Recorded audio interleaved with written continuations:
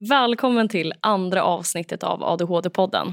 Och wow, vilka 2 veckor jag har haft sedan jag släppte ADHD-podden.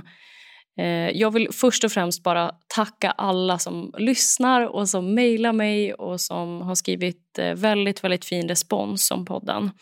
Och jag kan säga att sedan poddsläppet så har jag pendlat mellan att vara upprymd över all fin respons, men jag har också varit helt uttömd på energi för att det har varit så mycket som har varit igång och som ska planerats och fixas och sådär. Och jag älskar ju toppar och dalar, men får samtidigt påminna mig själv om att min energi är inte oändlig. Och det är extremt viktigt med återhämtning. Så att under midsommar nu så har jag bara kollat fotboll och vilat upp mig hemma hos min mamma i Västerås. Så att nu börjar jag känna mig på banan igen. I det här avsnittet så kommer jag träffa Ida Drougge som är riksdagsledamot för Moderaterna. Och även det här avsnittet är ett av mina första avsnitt som jag spelade in med podden. Och ska jag vara riktigt ärlig så var jag var riktigt nervös över att komma till riksdagen och spela in med Ida. Jag hade så här en föreställning att vi skulle sitta i något jättestort rum och det skulle vara sterila väggar. Och ja, jag hade inte varit på riksdagen tidigare. I och för sig det var ett jättestort rum, men det var inte jättesterilt och tråkigt som jag hade föreställt mig. Men däremot så hade Ida med sig en praoelev som satt med i rummet när vi spelade in. Så det underlättade ju inte min press. Men jag tycker ändå att det gick bra till slut. Och men jag och Ida pratade inte så mycket om politik, utan vi pratade ju snarare om hur hennes ADHD påverkar i vardagen som politiker. Och personligen så tycker jag att det är så fruktansvärt modigt av Ida att vara öppen med de här utmaningarna. Och berätta om sin ADHD men också om hennes dyslexi som hon kommer berätta mer om i avsnittet. Alltså alla politiker är ju ständigt ifrågasatta och kritiserade och utstuderade av omgivningen. Och jag tänkte på det väldigt mycket inför att jag skulle spela in med Ida. För att jag tycker att det är så coolt att Ida går emot den här annars välpolerade bilden av hur en politiker ska framstå i media eller i det offentliga. Och ja, jag tycker att hon är en stor förebild för det. Men nu tycker jag att vi kör igång avsnittet. Och jag hoppas att ni gillar det.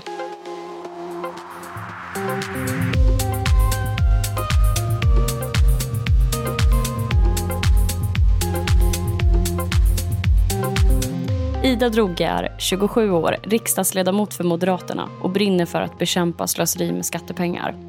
Hon har producerat dokumentärfilmen Någon annan betalar, som blev det 6:e mest tittade YouTube-klippet i Sverige under valrörelsen 2014. Ida var bara 21 år när hon blev nämndordförande i Lidingö stad.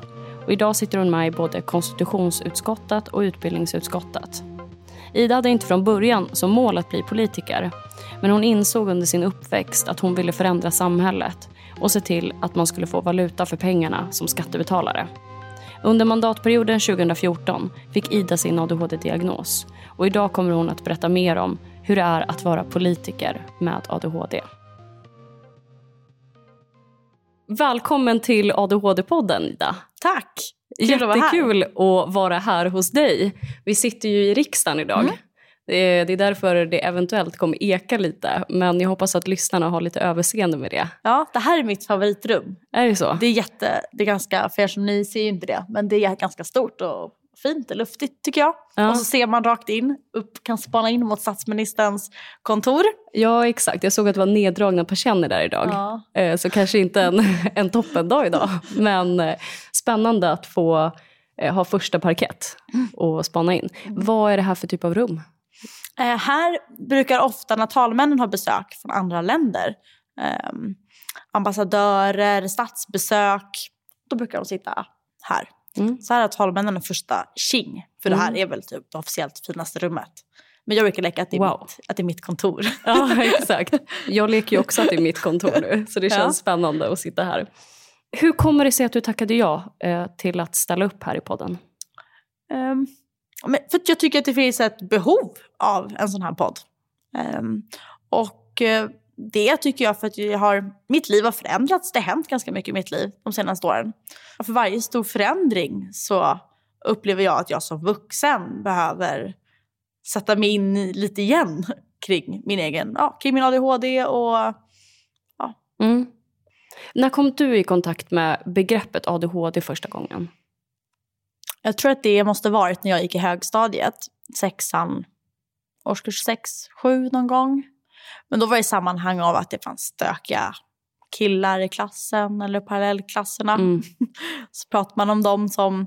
Man pratade mycket om damp då. Och att de hade det. Det var därför de var stökiga och jobbiga. Men reflekterade du någon gång under högstadiet själv om det fanns någon annan version av ADHD? Eller? Jag reflekterade ganska mycket om det var något som... För jag kunde känna igen mig ganska mycket i det där. På vilket sätt? Och jag tänkte men det var ingen som liksom sa eller förväntade sig att jag skulle ha det. Och då hade inte jag hade inte någon diagnos då. Så att så det tänkte jag nog på. Men inte att det skulle finnas någon annan sida av myntet. Jag tyckte att de kunde väl springa av sig lite innan skolan började ungefär. Det gjorde jag. Det förstod jag inte varför inte andra gjorde. Men exakt. För du har ju berättat för mig att du hade en ganska aktiv uppväxt. Cyklade mycket, sprang av dig uppenbarligen. Berätta, hur var du som barn? Jag var väldigt glad, extremt aktiv, väldigt positiv. Jag var nog väldigt smart. Jag tyckte att jag var väldigt smart också. Och att jag kunde klara av saker. Och fick rätt mycket ansvar. Och var med mina föräldrar och tog hand om mina småsyskon. Och var med dem i allting. Liksom. Och vi gjorde jättemycket saker. Och nästan allt utomhus. Min mamma har startat Yr och Skur. En sån här utomhus. Man är utomhus på förskolan. Och även mycket i skolan. Så vi var mycket ute på utflykter i naturen, vandrade, kampade, paddlade, seglade, grillade korv, gjorde saker i lera och byggde så här keramikugnar och brände dem. Och, gjorde mycket saker ute. När kände du att du hade mycket energi? Ja, det har jag känt i efterhand. Alltså när jag vuxit upp i takt med att jag blivit äldre och kanske inte låtit mig själv få lika mycket utlopp för min energi. Då har jag märkt det. Där och då när jag växte upp, då reflekterade jag inte över det. Det var, men så här i efterhand och särskilt när jag höll på med utbildningspolitik och lärt mig mer, så jag insåg att det var nog den absolut bästa uppväxten som mina föräldrar och min skola, att det funkade så bra ihop för mig. Att få göra det. Att få vara ute, bli fysiskt stimulerad. Kunna sen få lättare att koncentrera sig. Bra rutin. Och du jobbar ju som politiker på heltid idag. Vad innebär det för en person som inte alls har koll på det yrket? Det kan vara jätteolika för olika politiker också. Ja, men vad innebär det för dig? För mig, man får styra väldigt mycket själv vad jag gör på mina dagar under mina veckor. Men några saker som jag måste göra, det är ju att eftersom jag sitter i riksdagen så jobbar jag med olika utskott. Jag sitter i utbildningsutskottet och konstitutionsutskottet. Då är det en hel del möten. Det är ganska mycket att läsa. Handlingar, sätts in i beslut. Om ytterligare möten för att diskutera, för att förankra.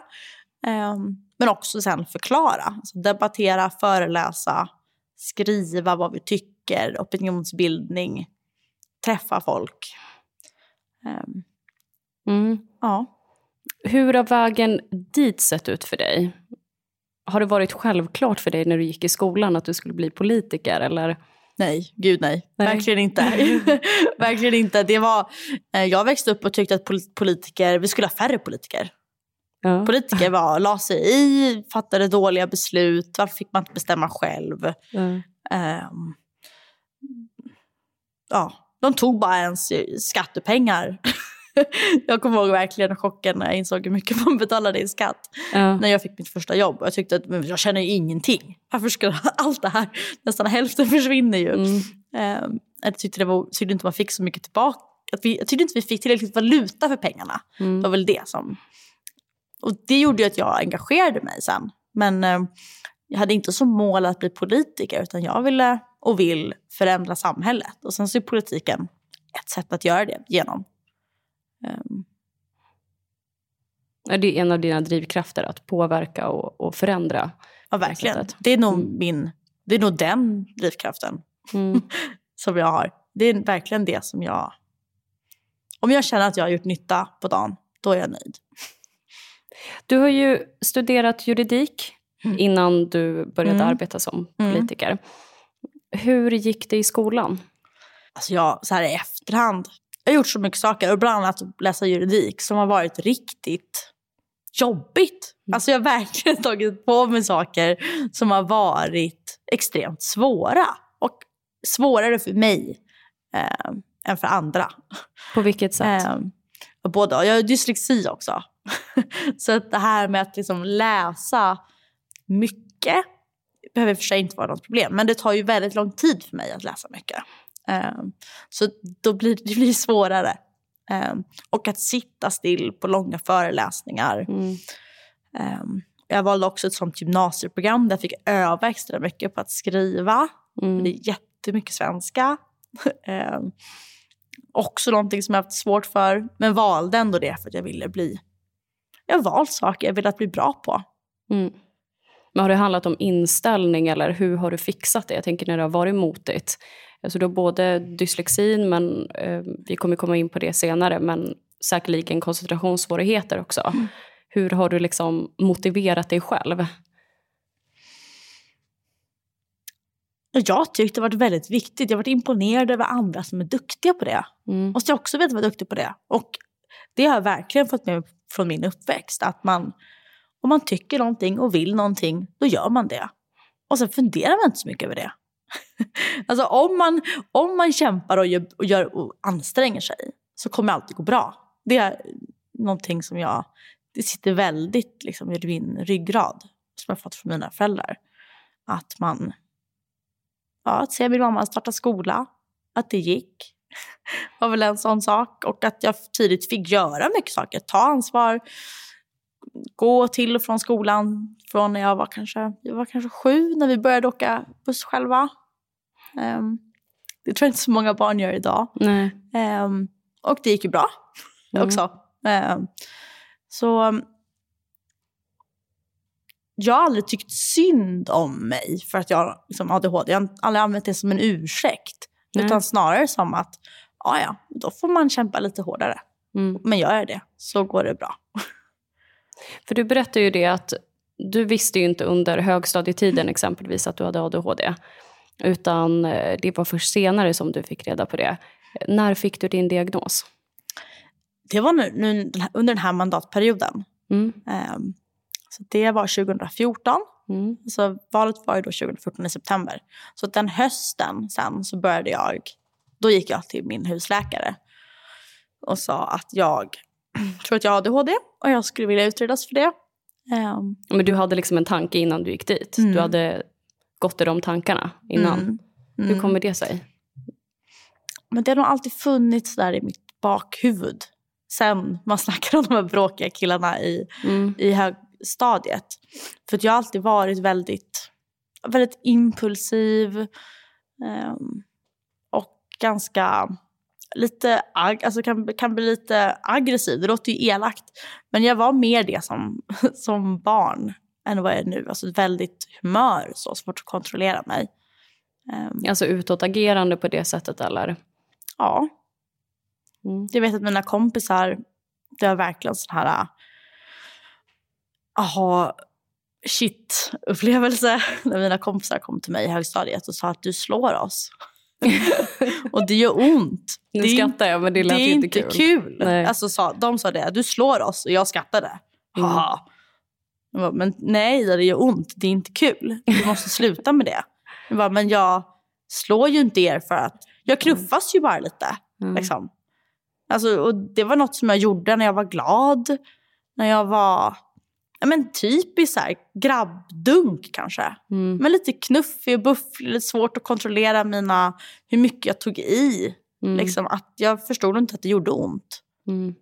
På andra. Att det kunde, alltså att jag gjorde det inte för att göra illa någon. Så att jag förstod inte det. Och då började jag dra streck i min kalender. Varje gång jag kom på mig själv med att nu har jag nog kanske slagit någon.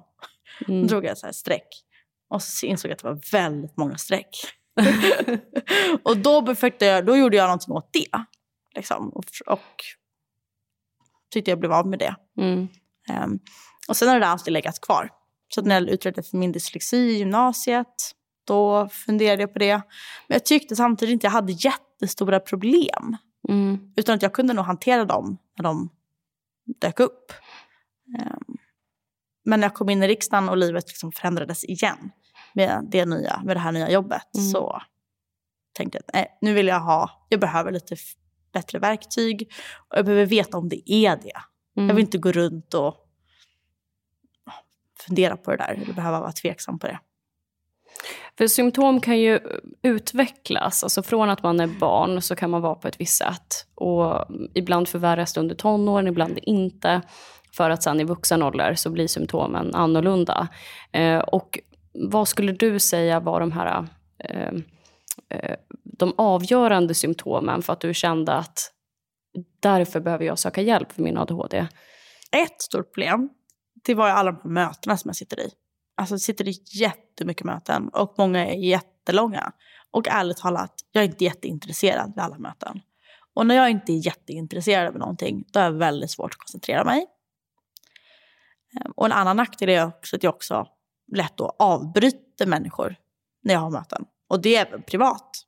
Det är något som man kan tycka är jobbigt privat om man är på middag hemma och träffar några kompisar som man kanske inte träffar så ofta.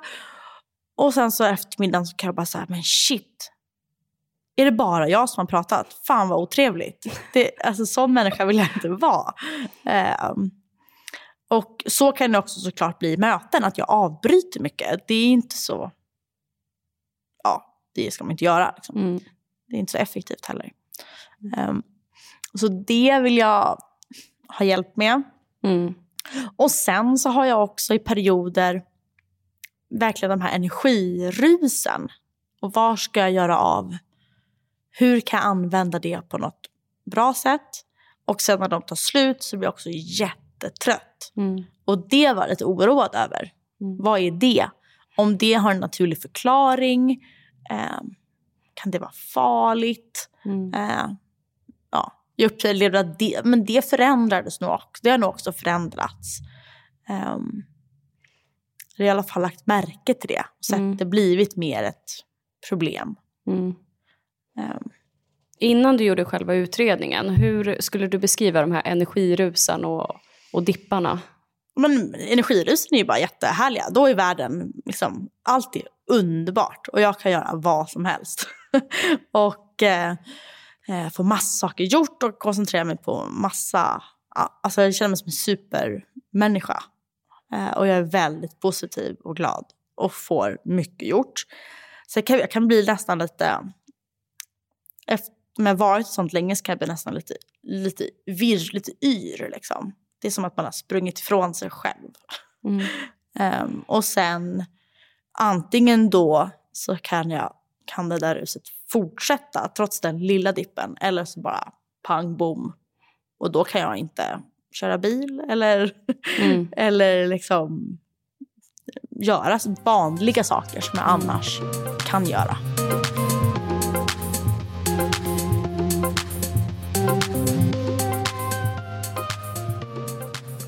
Utredningen, när du påbörjade den, hur såg den ut? Vad minns du från utredningen? Jag minns ganska mycket, för då fick jag fick hyfsat snabbt. Det gick väl några veckor när jag fick en tid då får Prima vuxenpsykiatri heter de. Och så gick jag dit. Det var jättebra, det var uppdelat i olika, jag var där i flera omgångar, olika intervjuer och samtal och skulle göra tester. Typ som lite dataspelsliknande övningar också. Med mycket samtal, fylla i mycket formulär och svara på frågor. Och det hade jag glömt bort, men min mamma var också där en gång. Då var inte jag med. Så jag har inte tänkt så mycket på det. Men de ville prata med någon som visste hur jag var när jag var liten. Och när jag växte upp. Så då var hon var där. Hur var det då? Hade ni någon diskussion kring utredningen parallellt med det här? Eller? Nej, det var därför för när vi pratade innan så hade jag lite grann glömt bort det. Jag hade tänkt på det att hon... Och det är nog för att vi inte pratade så mycket om det. Jag sa att jag gör den här utredningen. De vill att du kommer dit. Kan du göra det? Vilken tid passar dig? Ja, okej. Så kunde hon det. Och sen har vi inte pratat så mycket mer. Hon frågade väl säkert varför och om jag tyckte att jag hade något problem. Men... Och det är så här, för mig, i min familj tror jag det är rätt vanligt. Alltså, så som jag är. Och det är svårt att veta ifall det är jag som person eller om det är min ADHD. Om man ens ska göra någon skillnad mellan det. Men det är klart, det är personliga egenskaper också. Ja. Så, exakt. Och men min poäng är så här, jag sticker inte ut i min familj. Jag är inte en udda fågel i min släkt. Så, utan alla är ungefär som det är en jag. släkt av udda fåglar helt enkelt. Och det har väl varit något som alla alltid har sagt. Att men vi har väl någon släng av ADHD. Sådär som man kanske inte ska säga. Eller det kan ju... Men så har alla alltid sagt i alla fall. Och det är nog också sant. Det är inte bara att man har en släng av ett visst beteende. Utan det är nog flera som skulle få diagnoser om de gick och gjorde en. Men du valde ju att göra den här utredningen. Och så fick du diagnosen då 2014. Ungefär. Hur kändes det efteråt? För du verkade ju ha varit ganska förberedd. Du gick ju dit med tanken om det. Det var jätteskönt. Var det. Det var verkligen en bekräftelse. Och att jag har uppfattat mig själv på rätt sätt. Lite som att jag fick veta att jag kände mig själv. Och att det var bra att jag gick dit. Att jag inte har överdrivit. Eller hittat på ursäkter som inte stämmer. Eller så. Vad kunde det vara för ursäkter? Men alla kanske har svårt att sitta still. Och varför kan inte jag klara det? Något som alla andra verkar kunna klara av. Sånt om alla andra kan, varför kan inte jag? Det är en period där jag tyckte det var väldigt svårt. Som blev lite, när ADHD liksom krockade med könsrollen eller kvinnorollen. I möten och... På vilket sätt?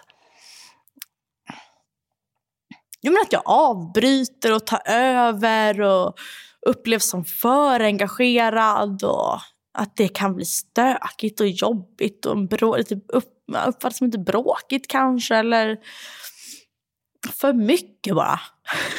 Det är väl superhärligt tänker jag. Att vara för mycket. Ja, och i en del sammanhang har jag inte känt att andra tycker det är så härligt. Utan som att jag är okontrollerbar. Liksom. Och det kan göra andra obekväma. Så att sådana situationer har liksom jag gått och gnagt på. Är det något fel på? Borde jag agera annorlunda? Är det här rätt eller fel? Helt, alltså jag säger inte att det är någon... Det är så ska man inte tänka. Men det var skönt. För att då fick jag det svart på vitt. Och jag kunde lära mig ännu mer om mig själv. Och få redskap och hjälp att göra styrkorna i min ADHD till ännu bättre styrkor. Och det här problemet, det här jobbiga, försöka dämpa det. Och lära mig hantera det. Berättade du när du hade fått din diagnos för andra om det? Jag tänker, det här var ju precis då i början av mandatperioden. Berättade du det för kollegor eller din omgivning på det sättet? Eller hur kändes det? Alltså det var ingenting som jag skrek ut liksom. Nej. Det har aldrig känts som en bra hisspitch. Nej. Att ha om sig själv. Man ska sälja in sig själv. Tyvärr. Men jag berättade för min man och för mina närmsta vänner. Jag berättade nog även för min mamma. Men jag tror egentligen inte vi har pratat jättemycket om det. Ibland kommer det upp och en del frågar mig hur det är. Och, jag tycker det är skönt att hjälpa människor. Det är väldigt... Så att om människor behöver... Om någon personer... Vänner och bekanta som frågar liksom, så pratar jag gärna om det. Om det kan hjälpa någon annan. Men Hur tycker du att din liksom, omgivning tog emot det? Var de, när du berättade första gången för dina närmsta då? Ja, men en del var så här, jaha, men vadå? Det trodde jag. Det har vi väl vetat hela tiden. Eller vadå, behövde du... Är du inte uträdd för det? Ja. Ungefär. Och i kombination med en del frågor, jaha, men tycker du, om du har gjort det här nu då? Tycker du att du har... Varför har du gjort det nu? Tycker du att mår du dåligt? Eller är det något som inte funkar? Eller? Exakt. Så. Och kan du önska så här i efterhand att du skulle ha gjort utredningen tidigare? Ja, gud. Vilken skillnad hade det varit, tror du? Jag tror att jag hade mycket mer självsäkert kunnat bemött de här hindren och det som är svårt med att ha ADHD då. Istället för att det skulle gå och gnaga på min självkänsla och mitt självförtroende. Så är det idag i alla fall. Och hade jag kunnat fått det tidigare så hade det varit jätteskönt och bra, såklart. Hur skulle du säga att det är att vara politiker och ha ADHD? Rätt bra. Ja, på vilket sätt? Man får styra väldigt mycket sin dag, sin vardag. Och som apropå det här med att jag är heltidspolitiker, så ju mer politiken har kunnat professionaliserats. Alltså jag har hållit på med politik jättelänge och sen jag gick i högstadiet. Men då gör man det ideellt och på fritiden och på kvällar och i kombination med allt annat som man gör. Men nu så har jag ju också folk runt omkring mig som kan hjälpa mig med en del saker. Som kan komplettera mig på ett bra sätt. Och då det underlättar jättemycket. Då kan jag fokusera mer på att göra det som jag är bra på och lite mindre på det som jag inte är så bra på.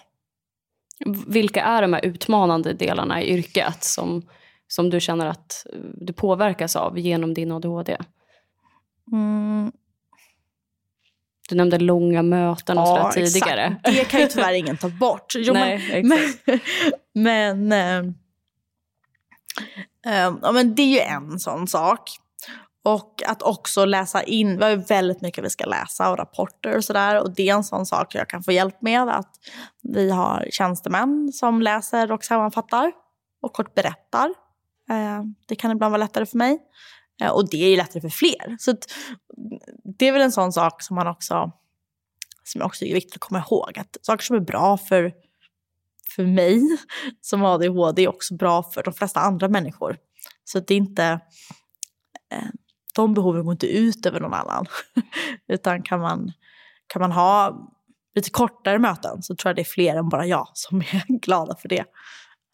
Du har ju vågat ganska mycket som politiker, kan jag tycka. Och har väl varit en av de Och det är en första. Fördel. Alltså du måste våga som politiker. Och gör man inte det så finns man nog inte... Då blir man rätt beige och finns inte kvar. Då blir man inte omvald. Om man inte, du måste sticka ut och folk måste komma ihåg dig. Du måste märkas. Så du måste våga riska och göra saker som inte är... som är nytt då. Och det tycker jag är kul. Det gör jag gärna. När gjorde du senast något nytänkande som politiker? Oj. Det är väl inte jättenytänkande. Men jag la upp en film idag om tjänstemannaansvar. En fråga som jag drivit länge. Då jag bara rakt in i kameran. Jag har filmat mig själv. Framför en green screen. Och sen så har jag klippt och gjort och fixat allt kring det själv. Typ till att man samtidigt sitter på och kollar på Masterchef eller någonting på tv hemma. Så har jag suttit och pillat med det där. Och det tror jag är ganska... Det gör inte så många politiker. Och jag och min kollega har haft ett YouTube-program av och till under ganska länge. Som vi har hållit på med och lagt ut. Vi pratar ganska mycket om utmaningar i ditt yrke som politiker. Långa möten, mycket text att processa och så vidare. Finns det andra delar utanför ditt yrke som du kan utmanas av genom din ADHD? Alltså på sätt och vis så tror jag att alla människor, jag är helt övertygad om att alla människor, och som man har ADHD eller inte, har saker i ens liv som utmanar en. Annars så Annars lever man väl inte. Liksom. Så jag kan tycka att det är lite svårt att särskilja utmaningar. Men vissa utmaningar som andra har kanske blir lite extra stora utmaningar för mig. Det är inte så unika saker kanske, men morgnar har alltid varit väldigt jobbigt och väldigt svårt för mig. Alltså gå upp på morgonen? Att gå upp, komma iväg framförallt. Framförallt komma iväg. Och komma iväg med rätt saker. Det är liksom... Och att ha med sig allt som jag behöver. Jag har ganska långa dagar och jag har alltid gjort många olika saker. Haft jobb efter skolan och möten och så. Och bott. Jag behöver liksom ta med mig allt när jag går hemifrån. Och att då komma ihåg att ta med mig det jag ska ha 12 timmar senare. Det är inte alltid jag gör det. Jag vet inte hur många gånger som jag låsit ute mig själv. Glömt mina nycklar på diverse ställen. Då ringer min lillebror så kommer han över och låser upp. Vilken bra lillebror du har. Ja. Jag önskar att jag också hade det.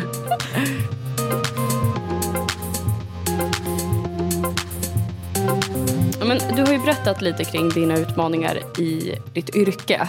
Långa möten, mycket text och processa.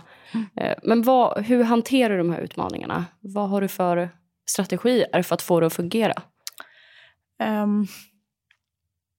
Men den första utgångspunkten är att jag försöker tänka att när jag tycker att det blir svårt eller jobbigt, att jag inte kan sitta still och liksom bara rycker hela kroppen, att jag måste göra någonting, då är det inte fel. Utan då är det bara okej, jag behöver göra någonting åt detta. Och vad kan jag göra då som gör att det känns bättre? Och inom de ramarna, givet att jag sitter på ett möte eller liksom, inom de ramarna. Och då brukar jag ganska ofta gå upp, låtsas att jag behöver gå på toaletten. Och så gör jag det. Det är ingen som kan säga någonting åt att man inte ska få gå på toaletten. Nu vet de. Ja, nu vet de det. Och det är inget jag skäms för heller. Det tycker jag är ett bra tips. Så det brukar jag göra. Eller gå och hämta vatten. Alltså om det är möten om man har ett möte som är liksom ett formellt utskottsmöte, då är det inte så bra att gå ut från mötet och lämna rummet. Men då finns det ofta ett bord eller någonting med vatten i ett hörn. Och då brukar jag gå upp och hämta vatten. Hämta papper och penna. Anteckna väldigt mycket. Alltså att ibland kan jag tycka att det händer lite för lite under ett möte. Och då vad kan jag då göra för att slänga in fler bollar? Så att jag blir lite mer underhållen. Att anteckna frenetisk kan vara en sån sak. Det är lättare om det är väldigt intressant än om det inte är så intressant. Annars så ritar jag, läser mejlen samtidigt. Spelar mobilspel i värsta fall. Du arbetar ju inom utbildningsutskottet idag, bland annat. Men har det hänt att ADHD har kommit upp som i en diskussion eller på något vis i ditt arbete? Ja, vi pratar ganska ofta. Alltså det tas upp som... Jag pratar om barn med särskilda behov eller andra NPF-diagnoser och barn som halkar efter, ligger efter kunskapsmässigt eller inte kommer till skolan eller i sådana sammanhang tas det upp ganska ofta. Och då brukar jag dels så, det är inte någonting jag alltid nämner direkt så att jag har någon egen erfarenhet av detta. Men ibland lite. Det är aldrig min huvudpoäng. För det har hänt att du har... För det är inte min starkaste... Alltså jag har nämnt i debatter i talarstolen i riksdagen eller i seminarium i Almedalen exempelvis. Och när jag träffar företrädare som jobbar med de här frågorna. Jag brukar försöka se till så att det nämns någon gång under ett sådant sammanhang. Men det är aldrig någonting som jag vill... Det är inte den främsta anledningen till varför jag har den bästa politiken på området. Det är någonting annat. Men det kan visa att jag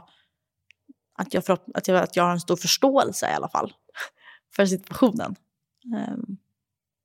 Men eftersom att du har just den förståelsen och du har ju ADHD själv. Vad tycker du att skolan kan göra bättre idag för barn som lider av sin ADHD under skolåren? Jag tycker man kan göra massor. Och framförallt så skulle man ju behöva ha bättre kunskap. för den mån, alltså när det brister, då beror inte det på arrogans eller illvilja eller så från lärare, utan då har man helt enkelt inte rätt kunskap och då vet man inte vad man ska göra.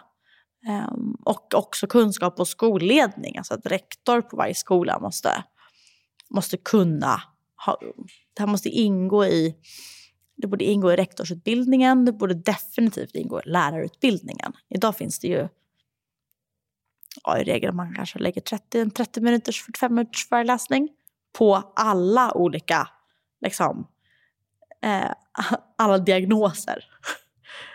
Och sen så lär man sig mer om det om man utbildar sig till specialpedagog. Och alla lärare ska såklart inte vara specialpedagoger, men alla lärare måste ha en tyngre grundplåt. För att det är så många elever som på något sätt har något hinder i skolan. ADHD eller någonting annat. Och det också, alltså bara det att det som är bra för ett barn med ADHD är också bra för alla andra barn. Ja, alltså att det är lugn och ro, att man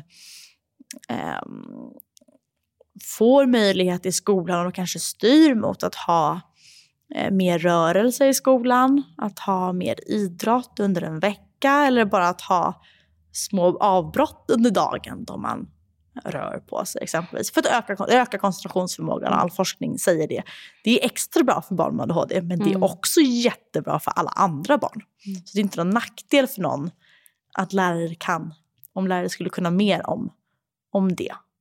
Om du berättar för nya personer, det kan ju vara kollegor eller din omgivning, om din ADHD, vad brukar vara den vanligaste reaktionen? Jaha, oj, hur funkar det? Du är ju politiker. Ja, men brukar det inte vara så? Ungefär så låter det. Som att... Men det är nog för att man inte riktigt vet. Man vet inte vad många politiker gör och hur en vardag ser ut. Och så tänker man sig nog att det är väldigt avancerat och väldigt svårt. För det ligger långt ifrån vad man själv gör. Och då tänker man att ADHD är ett hinder.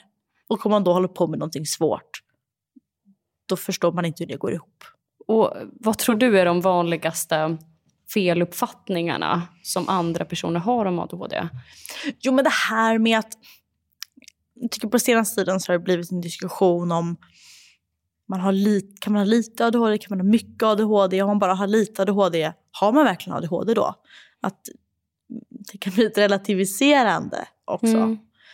Det är en väldigt svår balansgång. För att jag ser gärna själv på min ADHD som en styrka. För att det är ett positivt tänk som gör min vardag lättare att se det på det sättet. Och att använda ADHD på det sättet. Och eftersom att jag kan styra min vardag så vill jag plocka fram det. Och fokusera på det som är bra, göra mer av det. Så det blir en ännu större nytta och styrka. Men med det sagt så kan man inte heller påstå att det inte finns svåra saker. Och det blir lätt svartvitt. Säger jag som ofta kan vara lite svartvit. Liksom. Men, så det är nog en missuppfattning. Det är som att man kan ha olika mycket astma. Men man ska aldrig säga till någon som har lite astma att men du har inte egentligen astma. Men eftersom att det är fler som har fått den diagnosen så har det också växt en skepsis till om det är något som finns på riktigt eller om det bara är en ursäkt. Kan du själv tycka att det är störande? Om du hör ett uttryck, ja men alla har ju lite ADHD. Nej, jag tar inte så illa vid mig. Generellt alltså, inte specifikt, liksom, inte det sammanhanget, inte andra. Det ger mig ju ingenting. Alltså eftersom jag jobbar i en politisk konflikt, alltså politik är konflikt och jag möts så ofta, hela tiden av människor som inte håller med mig. Och som säger konstiga saker om det och tycker att de kan ha rätt att häva ur sig lite vad som helst eftersom jag är politiker. Och att jag ska tåla det.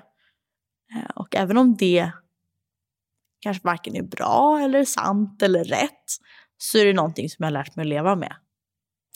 Medicinerar du idag? Nej. Har du funderat över det eller? Ja, jag tycker det är lite läskigt. Ja, på vilket sätt? Jag känner mig själv som jag är nu. Och jag vet vem jag är nu och vem skulle jag bli om jag medicinerade mig. Jag har mer problem i perioder. Och när de då kommer, ja, då kanske jag ibland skulle fundera på det. Men sen går de över. Och då har jag oftast inte hunnit agera. Så att i takt menar jag då väl tänker jag man kanske borde ta tag i det där och se om det finns någonting mer jag kan göra. För att underlätta. Varför ska jag gå runt och ha det jobbigt i onödan? Tänk om det är så. Det kanske hade varit ännu bättre ifall jag hade fått medicin. Men ungefär samtidigt som jag tänker den tanken, då brukar det där vända. Dina tankar på morgonen som på kvällen. Nej, men det är ju ofta så problematiskt också att det går i perioder och det är ju inte alla som tar medicin hela tiden heller. Nej. Men det är ganska omdiskuterat huruvida man väljer att medicineras eller inte. Men jag tyckte att det har funkat väldigt bra. Bara den här medvetenheten och att lära sig, och att det har hjälpt mig liksom blivit en handbok lite hur jag ska tolka mig själv och vad jag behöver för att jag ska leverera. Och när jag mår sämre eller när det funkar sämre, då har jag frångått det. Och då ska jag bara tillbaka. Då är det dags att upp med handboken. Okej. Jag tränar inte, jag rör inte på mig. Nej, okej. Jag kommer hem jättesent och det finns ingen tid för mig att varva ner när jag går och lägger mig. Så då somnar jag jättesent och så sover jag jättelite. Eller jag hoppar över att äta för jag har glömt. Eller typ. Men är det en medicinering för dig att träna eller mediterar du till exempel? Eller finns det andra delar som du ser som medicinering? Men jag behöver saker som gör i alla fall att jag kopplar bort tankar. Alltså allt brus och alla impulser liksom, och kan hitta någonting där jag kan bara fokusera på en sak. Det är väl det som jag behöver ha. Det behöver jag ha. Sådana situationer behöver jag ha regelbundet. Och det kan ske på lite olika sätt. Det kan vara man kan ta promenad. Jag tar gärna promenader. Det kan vara skönt. Att vara ute tycker jag också är en sån. Det tycker jag också är väldigt skönt. Vara i skogen. Liksom, plocka svamp. Fundera på så att man sätter fötterna på rätt ställe och vara i svampen. Och sen inte så mycket mer. Jag målar. Och det är verkligen en sån situation. Då kan jag göra någonting. Det är verkligen aktiv vila. Men det är bara fokus på att jag målar. Jag tänker inte på någonting annat då. Så det är väldigt avslappnande.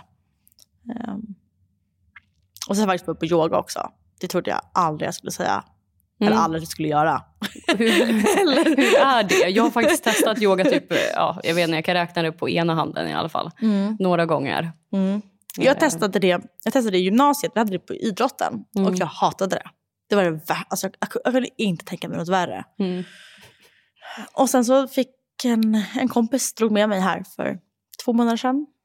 Så testade vi. Och det var verkligen... Ja, det var jättehärligt då. För då då lyckades jag genom de liksom, instruktionerna man fick i början att verkligen gå in i bara det. Så att efter 1,5 timme hade gått, då var det så här, oj. Det var som att världen... Jag hade verkligen inte tänkt på världen under den 1,5 timmen. Utan bara följt de här instruktionerna vad man ska göra. Och så det har varit lite svårare för varje gång sedan dess. För det är ju inte lika nytt. Så då behöver jag väl inte koncentrera mig riktigt lika mycket för att göra de här grejerna. Men den där första gången här nu, det har liksom varit kvar i mig. Så det har ändå fått mig att fortsätta. Nu när du har varit med i podden, hur tror du att din omgivning kommer att reagera på det här avsnittet? Jag tänker kollegor men också vänner. Jag hoppas att de tycker att det är bra. Att de tycker att det verkar vara... Jag hoppas att de som lyssnar tycker att jag verkar vara en trevlig person. som inte bara går runt och slår människor och smiter från möten i toaletten och hittar på andra hyss. Och inte ha koll på mig själv, utan att de tycker att jag är modig som berättar och gör det med risk för att andra då kan tycka om mig och se det som en svaghet. Men jag tycker inte att det är en så stor svaghet längre. Så att om det kan hjälpa andra människor och liksom få ett bättre liv med sin ADHD, så är jag gärna med i en sån här podd. Var är du i livet just nu? Och hur ser du på din ADHD-diagnos utifrån det perspektivet? Ja, men sanningen är att det är en ganska tuff period nu egentligen. För att nu är det är snart valrörelse. Det är jättemycket jobb.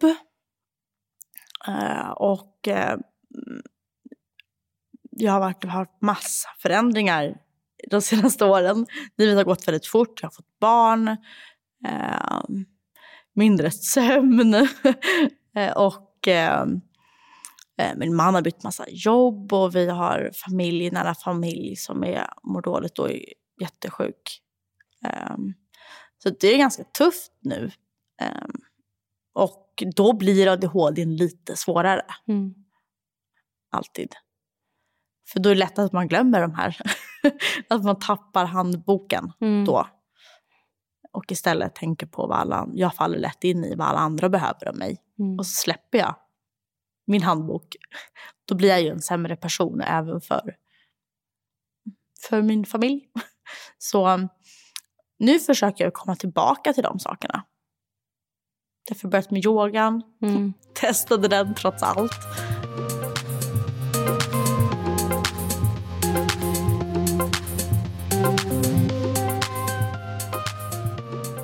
Om du skulle nu sammanfatta dina främsta strategier och verktyg för att hantera vardagen, och i synnerhet när man kommer in i en tuff period som de flesta kan känna igen sig i som ADHD, och när man känner att fan, nu kommer det här mörkret.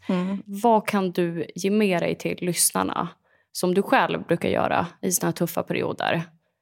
För mig handlar det om väldigt praktiska saker. Och om jag gör de praktiska sakerna, då vet jag att det blir bättre. Så även om det inte alltid när man är jätteslut och trött känns som att det blir bättre av att gå och duscha, gå ut, dricka vatten exempelvis, så blir det mycket bättre av att bara göra de sakerna. Ta sig ut. Inte... jag hamnar lätt i ett tillstånd då jag bara vill vara hemma. Det är som att jag har överkonsumerat sociala relationer. Och så vill jag bara vara själv. Och det är nog bra i början. Men sen så måste man också bryta det. Och då behöver jag komma ut. Och så det är väldigt sådana här praktiska. Och jag hade förmånen att träffa en professor, en forskare som heter Martin Ingvar i veckan. Och han sa någonting väldigt slående som jag inte har tänkt på, men som verkligen var en aha-upplevelse för mig. Att om man ska öva på saker, basala saker, ska man öva på så mycket att de sker av rutin. Då behöver inte hjärnan lägga energi och kraft på att komma ihåg att göra dem. Så att göra saker på morgonen exempelvis i exakt samma ordning. Det är en sån sak som jag har börjat göra nu när jag har barn. Och det har verkligen hjälpt. Från att vara kaos med en person till på morgonen. Inte bara jag alla prylar, utan en till person och alla hennes prylar. Det var inte bra på det. Men till att nu gör jag allting i exakt samma ordning. Duscha, klä på saker man kan spilla ner. Gå ner, ge henne frukost samtidigt som hon äter frukost. Ge på kaffe. Hämta hennes kläder, packa. Sen hon äter klart. Och sen klär jag på mig och hon på tänderna. Borstar vi tänderna samtidigt. Och så går vi. Den sitter ju.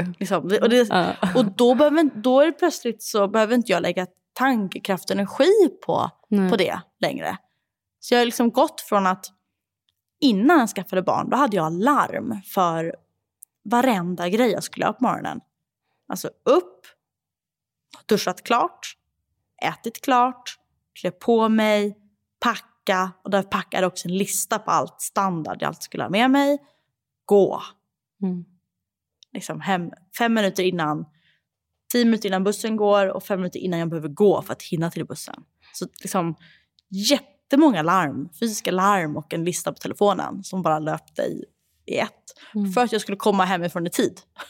Det är liksom, och med det jag behövde. Det var liksom syftet. Till att jag behöver inte det längre. För nu gör jag det här hela tiden.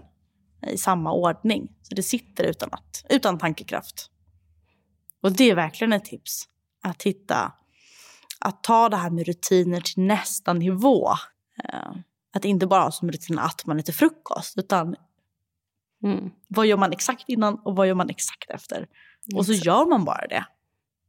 Tack så jättemycket för att du kom hit idag. Eller jag kom hit till dig. Ja, välkommen hit till riksdagen, säger vi nu när vi slutar. Det var jättetrevligt att ha med dig i podden. Och som sista avslutande fråga.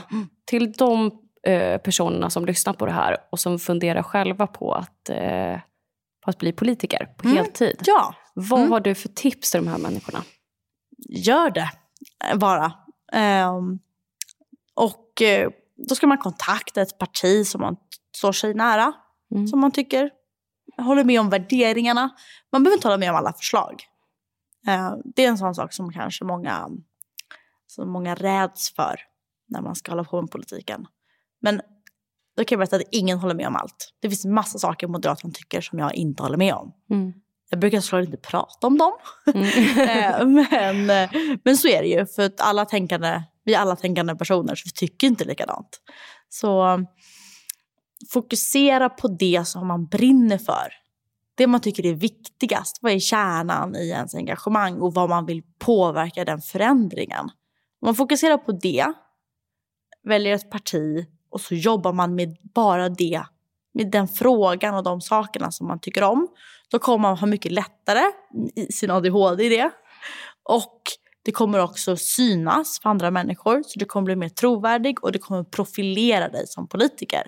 Att du blir expert på en fråga. Och då har man också störst chans att göra bra karriär, om det är det man vill göra. Tack så jättemycket. Tack själv.